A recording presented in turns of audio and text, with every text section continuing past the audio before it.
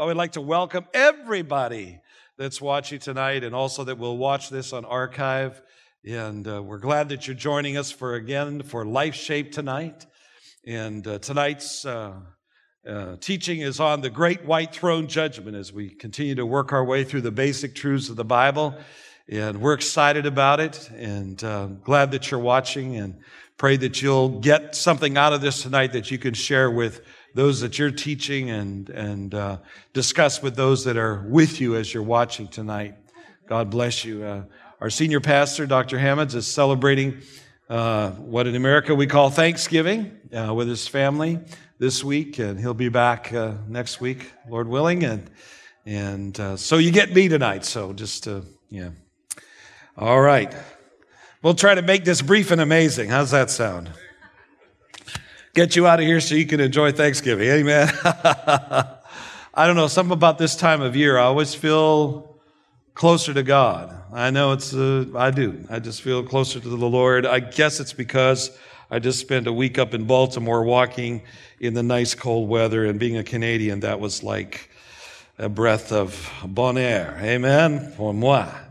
Great fresh air for me. Anyway, the Great White Throne Judgment. Wow. We're going to discuss this, and let's get right into the scripture. Revelation chapter 20, verse 11. We're going to start there. If you have your Bible, or if you got your iPhone or your Android device or whatever you got working for you, just take even a good old book with paper in it. That's great. You know, the Bible. And Revelation chapter 20, verse 11. Then I saw a great white throne, and him who was seated on it. From his presence earth and sky fled away, and no place was found for them. And I saw the dead, great and small, standing before the throne, and books were opened. And then another book was opened, which is the book of life. And the dead were judged by what was written in the books according to what they had done. And the sea gave up the dead that were in it, who were in it. Death and Hades gave up the dead who were in them. And they were judged, each one of them, according to what they had done. Then death and Hades were thrown into the lake of fire. This is the second death, the lake of fire. And if anyone's name was not found written in the book of life, he was thrown into the lake of fire. Very sobering words indeed. Amen. And we need not to lose sight of it. And we're going to find out some of the reasons why it's important not to lose sight of the end. Amen. Because this is a time when everything is culminating. It's rushing towards the end of this world and time as we know it.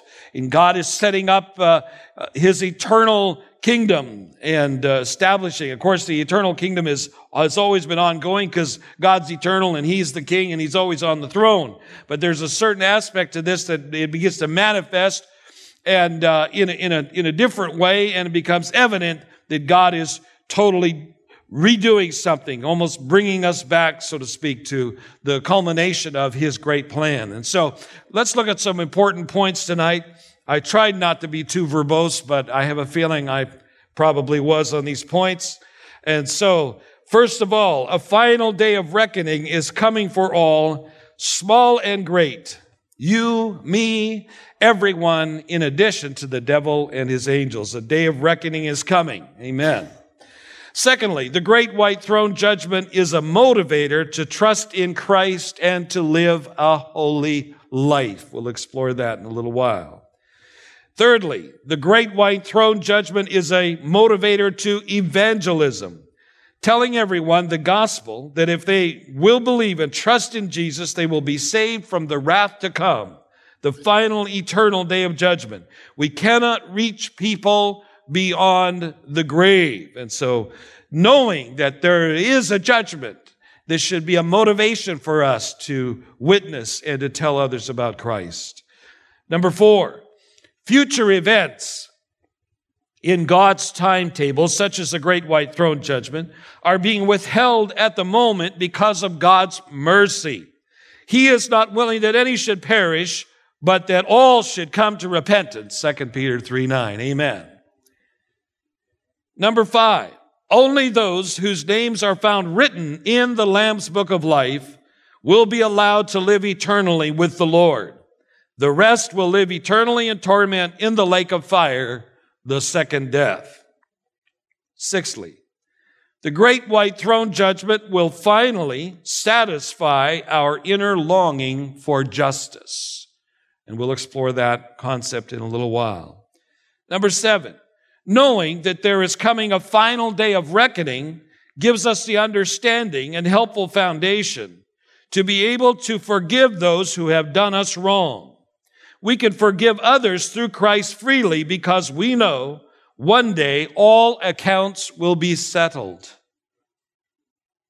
This is important to meditate on and think about. Number 8, the great white throne judgment will result in God's ultimate glory as he more fully displays his character in justice, holiness, wrath, mercy, and kindness. And so we'll move on. Now let's just sort of take apart Revelation chapter 20, and I'll just kind of give some comments about it, all right? And if you miss any of these points, you can always download them online and get them, all right? And scriptures and comments. All right, firstly, then I saw a great white throne and him who was seated on it. Something as I read about this today, it struck me that this is the throne of the Lord, the God Almighty. Amen. This is his throne we're talking about. And we note that it's a white throne. White in Scripture always indicates, or usually, most often, indicates righteousness and purity. So God sits on the throne of the universe and he rules and reigns, and he is sitting on a white throne indicating his righteousness and his purity. This is going to be a pure judgment day. Amen.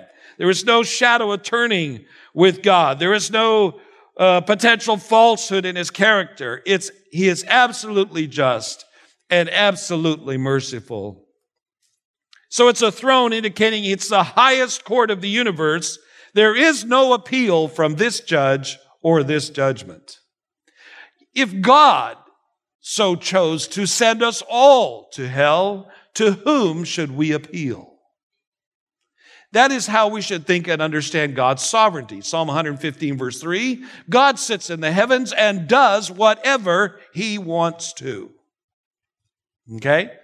Now, he does always work in character, or rather in coordination, so to speak, with his own character. And his character is 100% holy and just and 100% merciful and graceful and loving. And God always acts in concert with his character. But he is on the throne and there is no higher court. And so whatever God says at this moment goes. Amen. That's very humbling, isn't it? Because we like to think we're the masters of our own destiny. Or we act like we are, even if we don't just overtly think it. We act like we're the masters of our own destiny, but in fact we are not. God's sitting on the throne. And the one seated on the throne is Jesus Christ. John 5:27 says, he, the Father, has given him, Jesus, authority to execute judgment because he's the Son of God.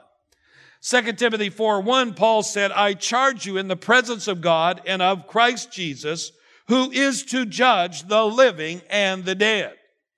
All judgment, all authority in Matthew 28 is given unto Jesus Christ. Acts 10:42 says, and he commanded us to preach to the people and to testify that he is the one appointed by God to be judge of the living and the dead. All right, let's move on in Revelation 20. From his presence, the Bible says, earth and sky fled away and no place was found for them. And I saw the dead, great and small, standing before the throne, and books were opened. And then another book was opened, which is the book of life. And the dead were judged by what was written in the books, according to what they had done. And the sea gave up the dead who were in it. Death and Hades gave up the dead who were in them. And they were judged, each one of them, according to what they had done. You know, Revelation, remember, tells us that there's a blessing for anybody that reads this book. Amen. So when you read even tough stuff like this, you should be getting a blessing. Amen. Because I'll tell you, when you begin to think about how God's on the throne, he's in control. This is not a contest in the universe between two equals, the devil and God. as if somehow they're fighting it all out on some plane somewhere, and sometimes the devil wins and sometimes God wins. Oh no, my friends. God wins all the time, in every circumstance, in every situation, even when we don't understand. The devil is already a defeated foe. And so is death, hell, and the grave. Well, this vision that we have here of God being on the throne is really part of Daniel chapter 7. And I didn't highlight it, but you can look there. Daniel 7, verses 9 through 10 says, as I looked, the great vision that Daniel had, he says, as I looked, thrones were placed, and the Ancient of Days took his seat. Wow. His clothing was white as snow, and the hair of his head was like pure wool. His throne was fiery flames. Its wheels were burning fire. A stream of fire issued and came out from before him. 1,000 thousands served him, and 10,000 times 10,000 stood before him. The court sat in judgment, and the books were opened. Wow. And of course, John the Revelator, knowing the book of Daniel, is brought back to this awesome description of the throne of God and the judgment that was to ensue. The judgment proceeds according to two criteria. This is from the New Bible Commentary. It says this: the judgment proceeds according to two criteria. First, according to what they had done, and secondly, the testimony of the books. This latter feature is taken from Daniel 7:10, which reflects both ordinary court procedure and the habit of Persian kings to record every detail of events in their provinces. The important thing is that the joint testimony of the two criteria agree, and the book of life will reveal it. So you have two things going on here. You have them brought before the great king, and they're told exactly what they had done, and then they compare it to what is written down. And so two or more agree as touching anything, right? And God works this way. Revelation 20 verse 11 says, then death and Hades were thrown into the lake of fire. This is the second death, the lake of fire. And if anyone's name, was not found written in the book of life, he was thrown into the lake of fire. This is a final judgment, as I mentioned. Notice that there are books. One is the record of deeds that people have done, and the other is the book of life. All in the book of life have no part in the second death. If your name is written down in the Lamb's book of life, you have no part in the second death that ensues after the great white throne judgment. Thank God. Apparently, there are degrees of punishment in eternity. This is important for us to understand as well. Jesus said the master of that servant will come on a day when he does not expect him, and in an hour when he does not know, and will cut him in pieces and put him with the unfaithful. And the servant who knew his master's will, but did not get ready or act according to his will receive a severe beating. But the one who did not know and did what deserved a beating will receive a light beating. Everyone to whom much was given, of him will much be required, and from him to whom they have entrusted much, they will demand the more. Luke 12, 46 through 48. Some aspect is involved here that seems to indicate there are levels of punishment even in the lake of fire in eternity.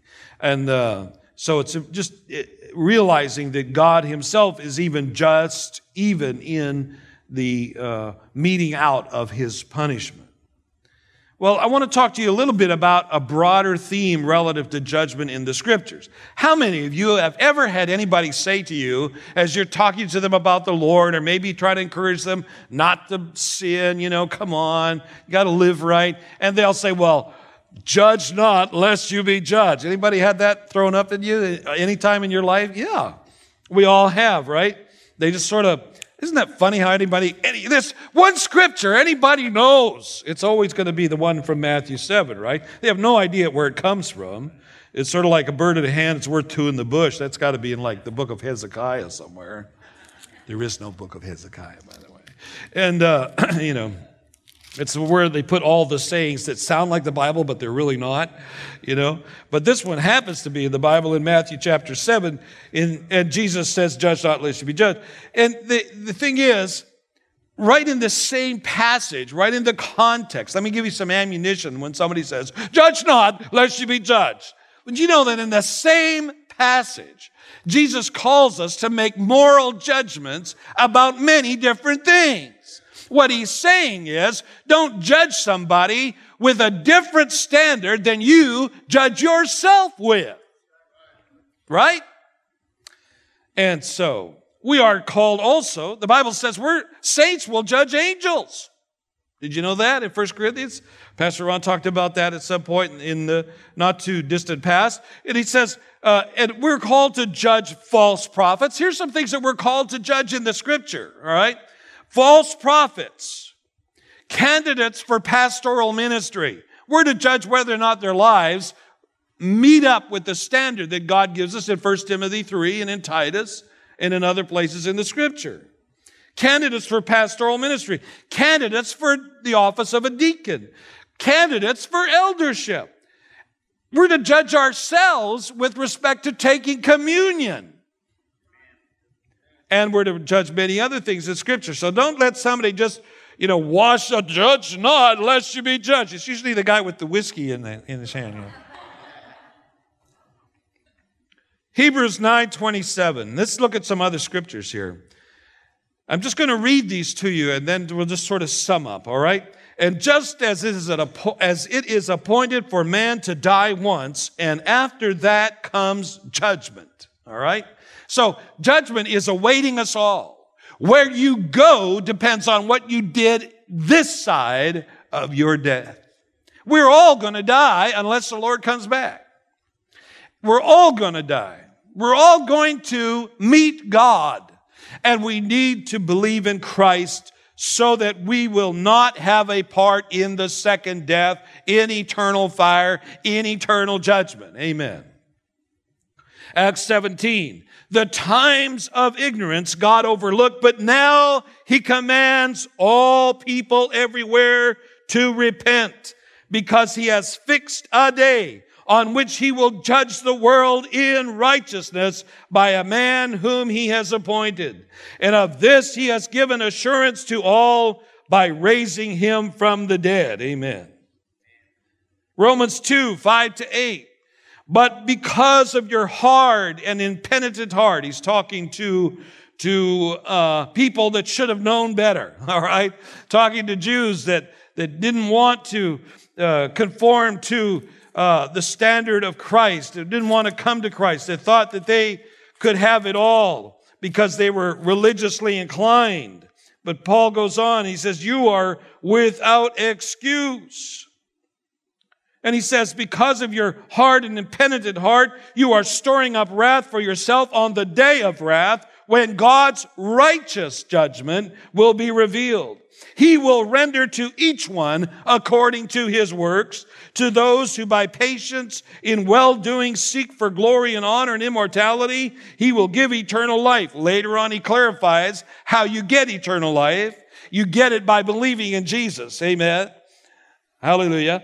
And then he says, but for those who are self-seeking and do not obey the truth, but obey unrighteousness, there will be wrath and fury. Wow. Isn't this edifying? It really is. The scripture is powerful. It's motivational. It should speak deep to us. 2 Peter 3:7-10.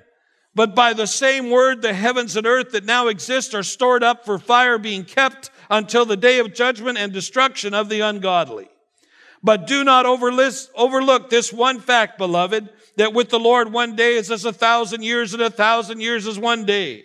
The Lord is not slow to fulfill his promise, as some count slowness, but is patient toward you, not wishing that any should perish, but that all should reach repentance. But the day of the Lord will come like a thief, and then the heavens will pass away with a roar, and the heavenly bodies will be burned up and dissolved, and the earth and the works that are done in it will be exposed. Powerful scriptures, amen? Powerful scriptures. Now I want to go back to our important points, and I'm going to reiterate them and make a couple of comments about just 2 or 3 of them, all right? Number 1, a final day of reckoning is coming for all, small and great, you, me, everyone, in addition to the devil and his angels. The great white throne judgment is a motivator to trust in Christ and to live a holy life. This should wake us up in the morning, troubling us that souls are dying and going to hell.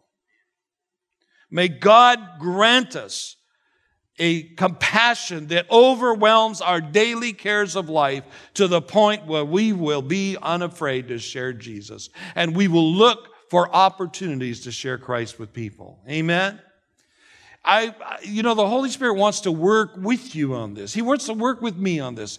If you are sitting beside someone, ask God for a way to witness to them, an open door, some aspect of conversation, some way to reach them. And then open your mouth and begin to speak. The Holy Spirit will lead you. He will guide you. He will show you things to come. He will convict them of sin and righteousness and judgment to come. A lot of people say, well, I just want the blessing of the Holy Spirit. Well, that's great. The work of the Holy Spirit is to convict of righteousness and judgment to come. So may God use us. Amen?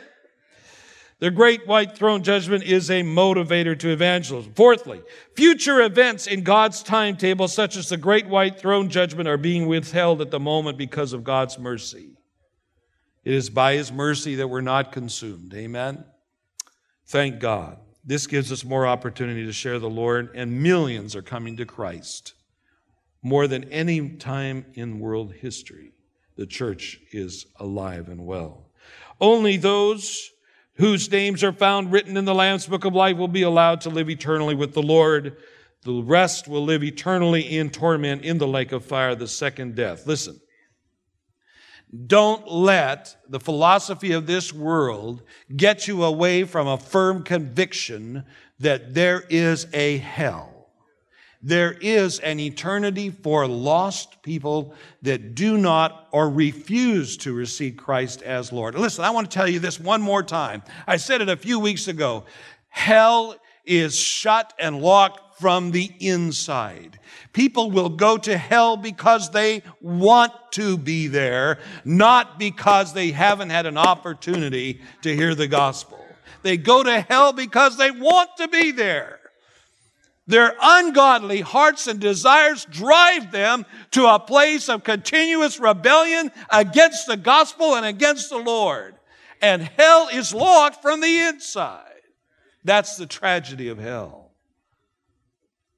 The great white throne judgment will finally satisfy our inner longing for justice. I don't know about you. Do you ever wonder, look at the evils of this world and wonder, where is justice?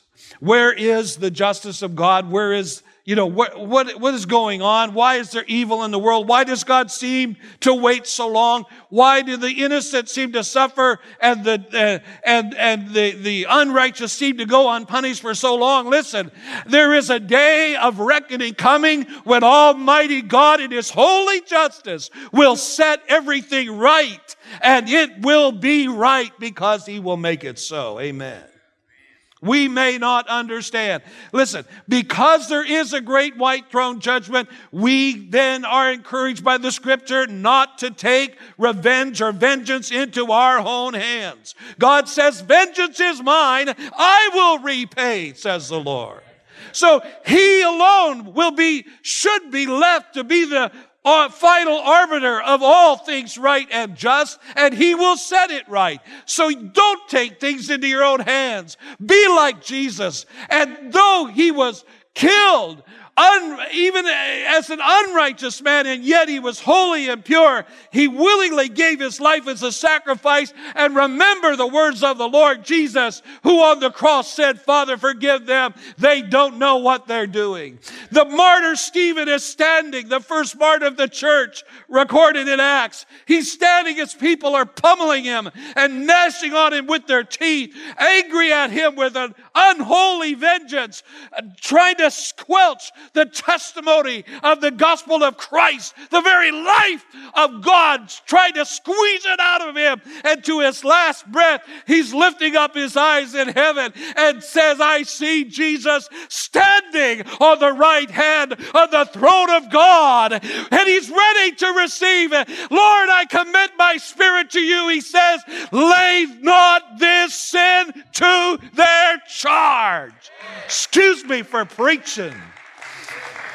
Man, that got all over me. Holy smoke. Oh.